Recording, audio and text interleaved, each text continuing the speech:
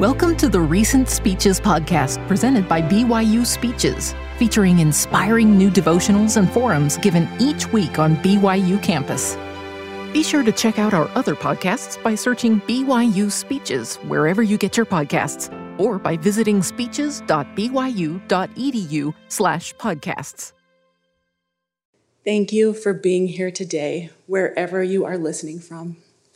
For a moment, flash back with me to the 1980s. As a young girl, it was a joyous time of jelly shoes, leg warmers, and perms.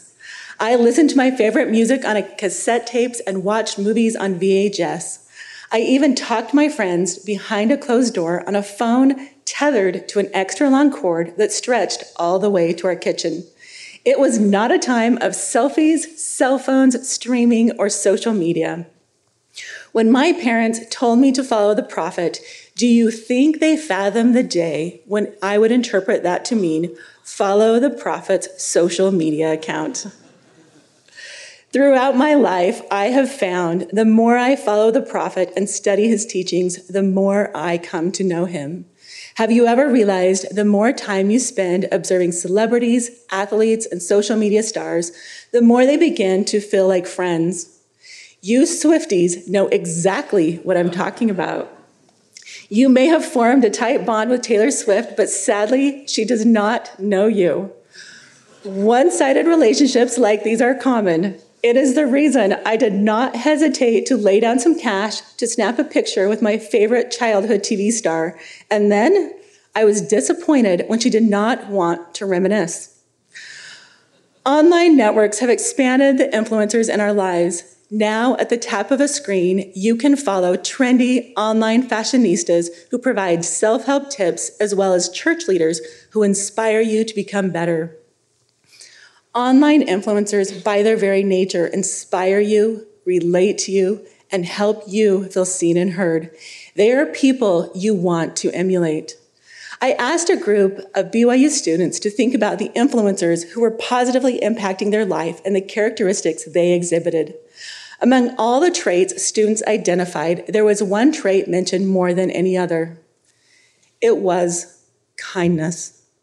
Those people who made a positive impact on students' lives personally showed them kindness or administered compassion to others. They were quick to show humility, empathy, forgiveness, meekness, and love. They listened without judgment and loved without boundaries. Their actions embodied the love of Christ. One student described an influencer in her life by saying, quote, "She is someone I've been able to express my feelings to and feel heard and loved. We can laugh and cry together in a judgment-free environment.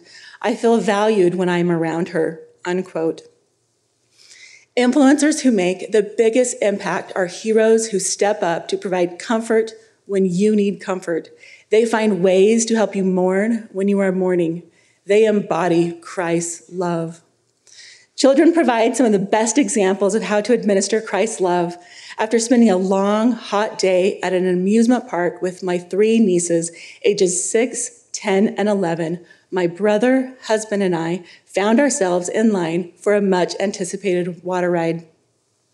As the kids were most excited about this ride, and we did not want to disappoint, we all hopped into the end of the line for what was projected to be a 90-minute wait. After 15 minutes attempting to keep ourselves and the kids entertained, it was clear we lost their attention, and they were bored. Instead of turning to complaining, the kids instinctively turned their attention to the other people in line. It did not take long for my 3 nieces to make friends with 3 teenagers who stood in line right in front of us. Soon, all 6 were laughing, talking, and joking together. Near the end of what turned into more than 2 hours standing in line, the kids never complained because they were focused on someone else. Without spending time talking with the teens, we would have never learned the woman accompanying them was not their mother. The teenagers were with their aunt, who took the kids away for a weekend after their mother's funeral. All 3 teenagers were now learning what it was like to be orphans. Gratefully that day, 3 little girls in a long line at an amusement park showed me how to truly minister and uplift those people around me. How many people, figuratively in line next to you, have hands that hang down or feeble needs that need strengthening? You never know what hardships or difficulties others are experiencing, and you never know the impact your interactions will have on them. Turning your focus on other people can have a healing effect that helps lift burdens and mend broken hearts. But sometimes doing good requires taking off your headphones, putting down your smartphone, and interacting with a huge smile. Simple acts of judgment-free kindness rendered through the pure love of Christ have the power to part gray clouds and allow rays of sunshine to descend into our lives. During his earthly ministry, Jesus Christ called 12 apostles, whom he called his disciples. Specifically, while Simon Peter and his brother Andrew were fishing, he called to them saying, "Follow me, and I will make you fishers of men." After being called, each of the disciples actively chose to follow Jesus Christ throughout his ministry. They watched him perform numerous selfless acts, including calming the sea, casting out devils, healing the sick, cleansing the lepers, and catching a multitude of fish where there did not seem to be any fish around. Despite witnessing Jesus compassionately love and serve others, these 12 apprentices still had much to learn. After 3 years near the end of his mortal ministry in what the world calls the Last Supper, Jesus taught his followers a valuable lesson. Prior to eating, he began washing their feet. This job was usually performed by the lowest level of servants. Peter, very uncomfortable at the idea of having Jesus scrub his dirty feet, says, "Thou shalt never wash my feet." The Lord replies, telling Peter that if he does not wash his feet, Peter will have no part with him. So Peter then says, "Lord, not my feet only, but also my hands and my head." Once the disciples' feet were cleansed, Jesus provided his next instruction, quote, "If I then, your Lord and Master, have washed your feet, ye also ought to wash one another's feet. For I have given you an example that ye should do as I have done to you." He continues, "A new commandment I give unto you, that ye love one another as I have loved you, that ye also love one to another. By this shall all men know that ye are my disciples, if ye have love one to another." Unquote. Jesus wants his disciples to reach out and inspire others, find ways to relate to others, and help others know they are loved. He wants his disciples to humble themselves and minister. But Peter's commitment was not as strong as he thought. He told Jesus he would never deny him. But before the next morning, Peter denied knowing Jesus 3 times. Our Father in heaven expects disciples of Jesus Christ to do more than metaphorically click on a follow button and proclaim casual interest in his Son. Heart emojis, high fives, and hug gifts are kind gestures that have the potential to show we like Jesus Christ, but they are insufficient proclamations of our discipleship. These actions tell the world we follow Jesus Christ and subscribe to his ideas, beliefs, and teachings, but following the Savior and becoming a disciple is more than proclaiming love for him. It requires keeping his commandments and loving others as he loves them. After Jesus' death, resurrection, the apostles decided to go back to the Sea of Galilee to fish. Jesus surprises them by meeting them once again where he first called Peter. The Savior later asked Peter, "Lovest thou me?" 3 times he repeats this question. Peter, most likely heartbroken, responded, "Thou knowest that I love thee." Elder Jeffrey R. Holland just elaborates and describes what might have been the Savior's response to Peter and the other apostles at this moment in time. "Then Peter, why are you here? Why are we back on this same shore, by these same nets, having this same conversation?" Wasn't it obvious then, and isn't it obvious now, that if I want fish, I can get fish? What I need, Peter, are disciples, and I need them forever. I need someone to feed my sheep and save my lambs. I need someone to preach my gospel and defend my faith. I need someone who loves me, truly loves me, and loves what our Father in heaven has commissioned me to do. Ours is not a feeble message. It is not a fleeting task. It is not hapless. It is not hopeless. It is not to be consigned to the ash heap of history.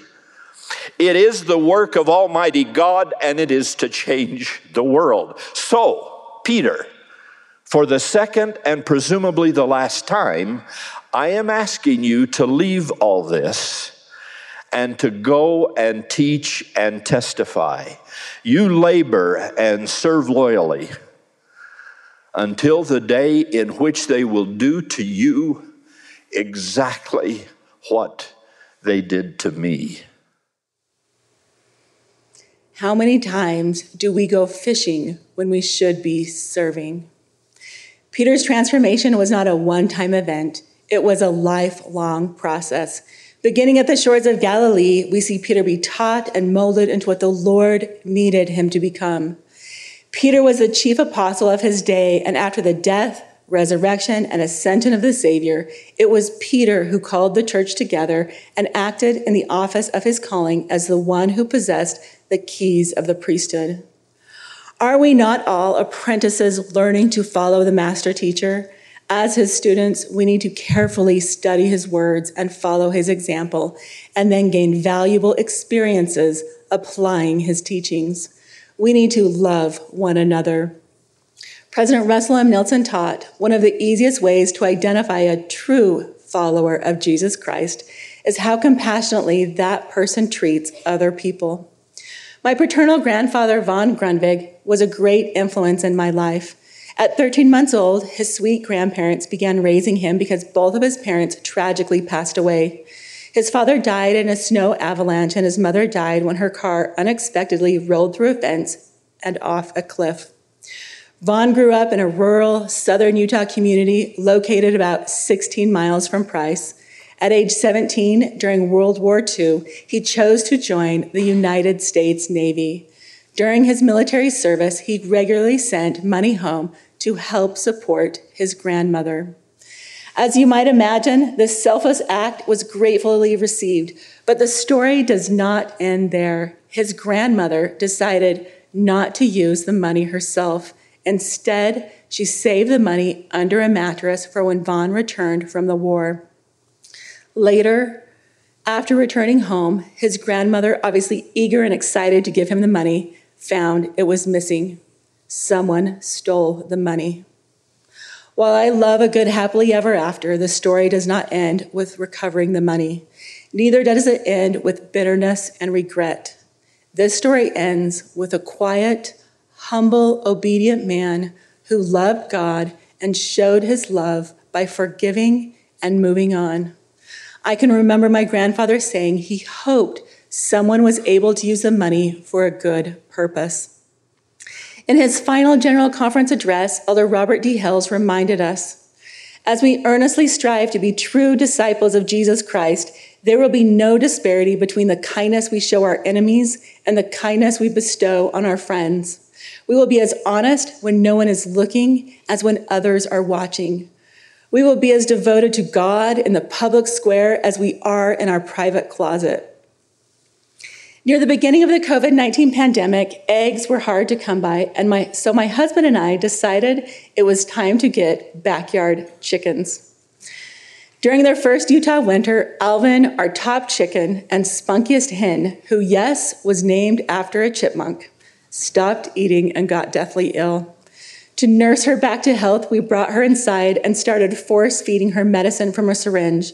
After a couple weeks, she started to regain her strength, so we decided to let her outside for a few hours.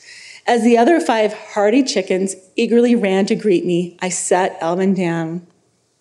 Then, to my horror, one by one, Alvin aggressively pecked and attacked each of the other hens. Alvin, my smallest hen, barely well enough to walk, made sure the hens did not forget she was on top of the pecking order. As top chicken in my flock, Alvin feeds first, expects to get the best nesting box for laying eggs, and sleeps in the best spot on the perch at night. She has no problem pecking the other chickens and putting them in their place. Chickens love to feed together, train together, and stay together. Despite their close-knit community, they are prone to bullying and harassing any chicken they deem as being weaker, different, injured, or new. But when it comes to God's children, there is no pecking order. One person does not stand above another. Comparing yourself to others and demeaning them does not increase your value or make you better. There is no joy in jealousy, no progression in putting others down, and no strength in backstabbing. It leads to low self-esteem, incorrect self-expectations, and wasted time and effort. Digital media has expanded our influence around the globe and in the process stripped away the moral inhibitions that should guide our behavior when we interact with children of God.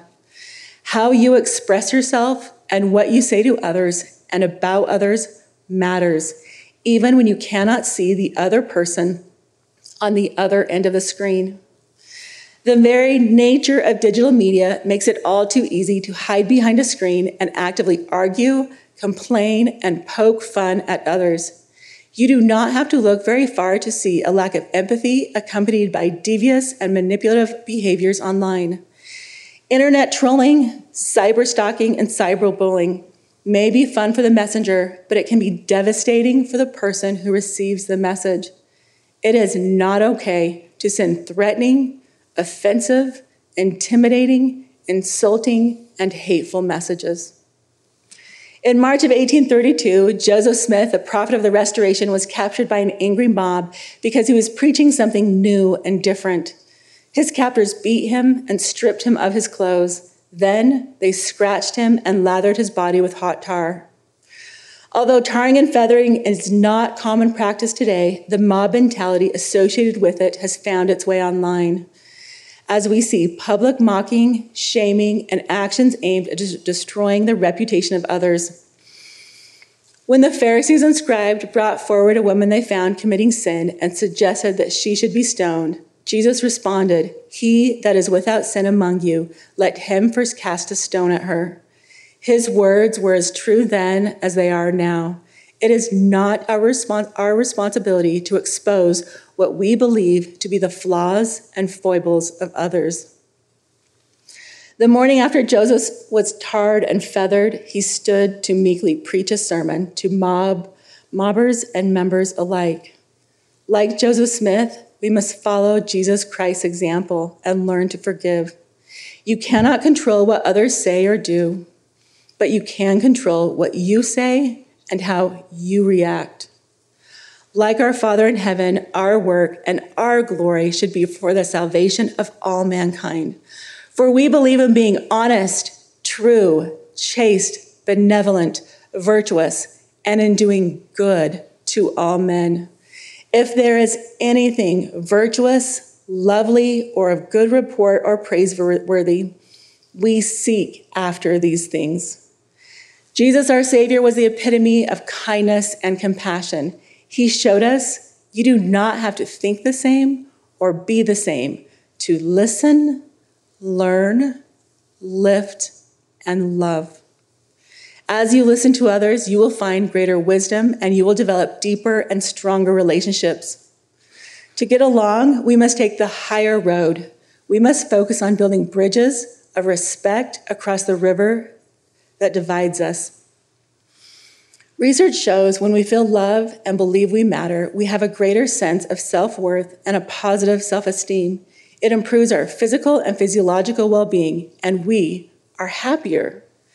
This is as true for humans as it is for rabbits. Researchers found when rabbits with an unhealthy lifestyle received an extra measure of love in the form of being held and lovingly talked to, the rabbits had a better health outcome than rabbits who were not given the same type of care.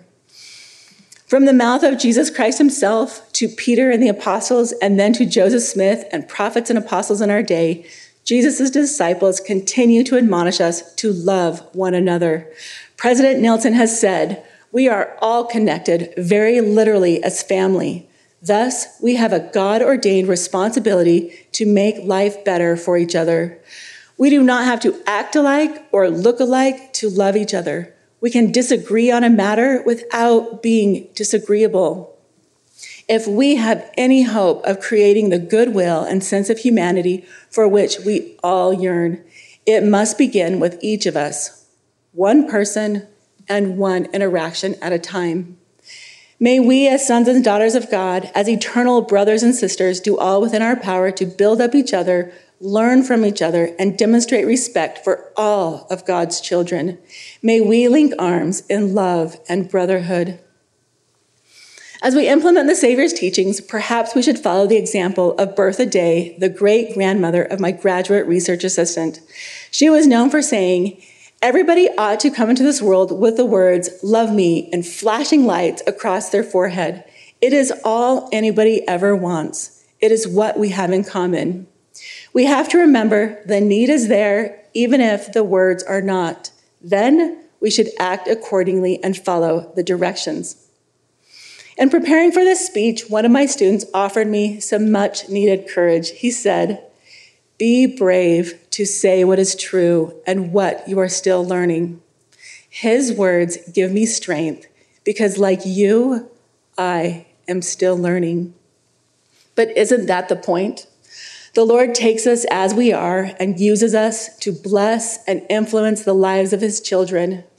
If you want to make a difference and create lasting change in this world, be kinder, cast fewer stones, and peck at each other less.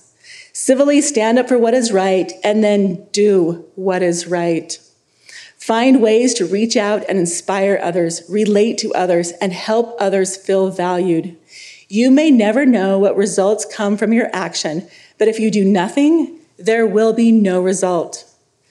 I have never considered myself a runner or part of the running community, but as a BYU student, because of the influence of great friends who were avid runners, I started participating in 5K runs. During my first official 5K at BYU, I learned a valuable lesson. I covered a considerable distance during the race and realized my roommate, one of my dear friends, was still running by my side. She was a strong runner. Instead of taking off without me and placing in the top 5, she chose to stay with me until I crossed the finish line. That same day, my roommate's brother, who also happened to be one of my good friends and a runner on BYU's cross-country team, decided to run the 5K course as well. I will never forget the love I felt as my roommate and I ran around BYU campus together, and we were greeted by her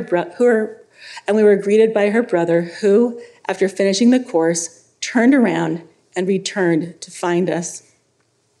You would think in a sea of 2,000 runners who were all aiming for the same destination, I would instinctively feel like a runner or part of the 5K community. But the reason I felt like I belonged is because my friends reached out and helped me feel like no matter my running ability or my pace, I mattered. Just being a member of a community does not mean each person feels like they belong. Each of us are running through life in a race that can feel lonely and difficult. What a blessing it is when others reach out and help us realize that no matter our weaknesses or personal failings, we belong. Speaking here at BYU, Sharon Eubank said, "In the same way as the Savior, you yourself are one of the best gifts that you can give to other people in need. Do not underestimate the power you possess to make a difference." Just as the Lord called to Peter, he is calling us today and saying, "Come, follow me. Come, be my disciples." Today, more than ever, Jesus Christ needs you to come and #follow him. He needs you to transform toxicity into tranquility and pandemonium into peace.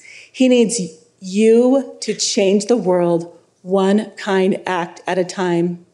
Becoming a true disciple of Jesus Christ is a life-changing and a life-altering experience. As each of us are going through a transformative process of becoming, we need to forgive more and judge less. There are times when each of us can do better, when we can be kinder, more compassionate, and more forgiving.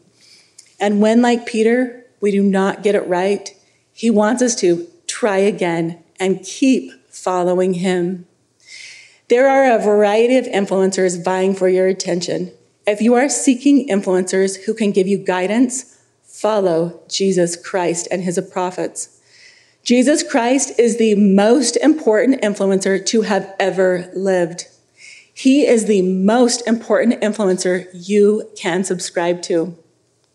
The more you get to know Jesus Christ, the more you will learn you are not engaging in a one-sided fangirl or fanboy relationship.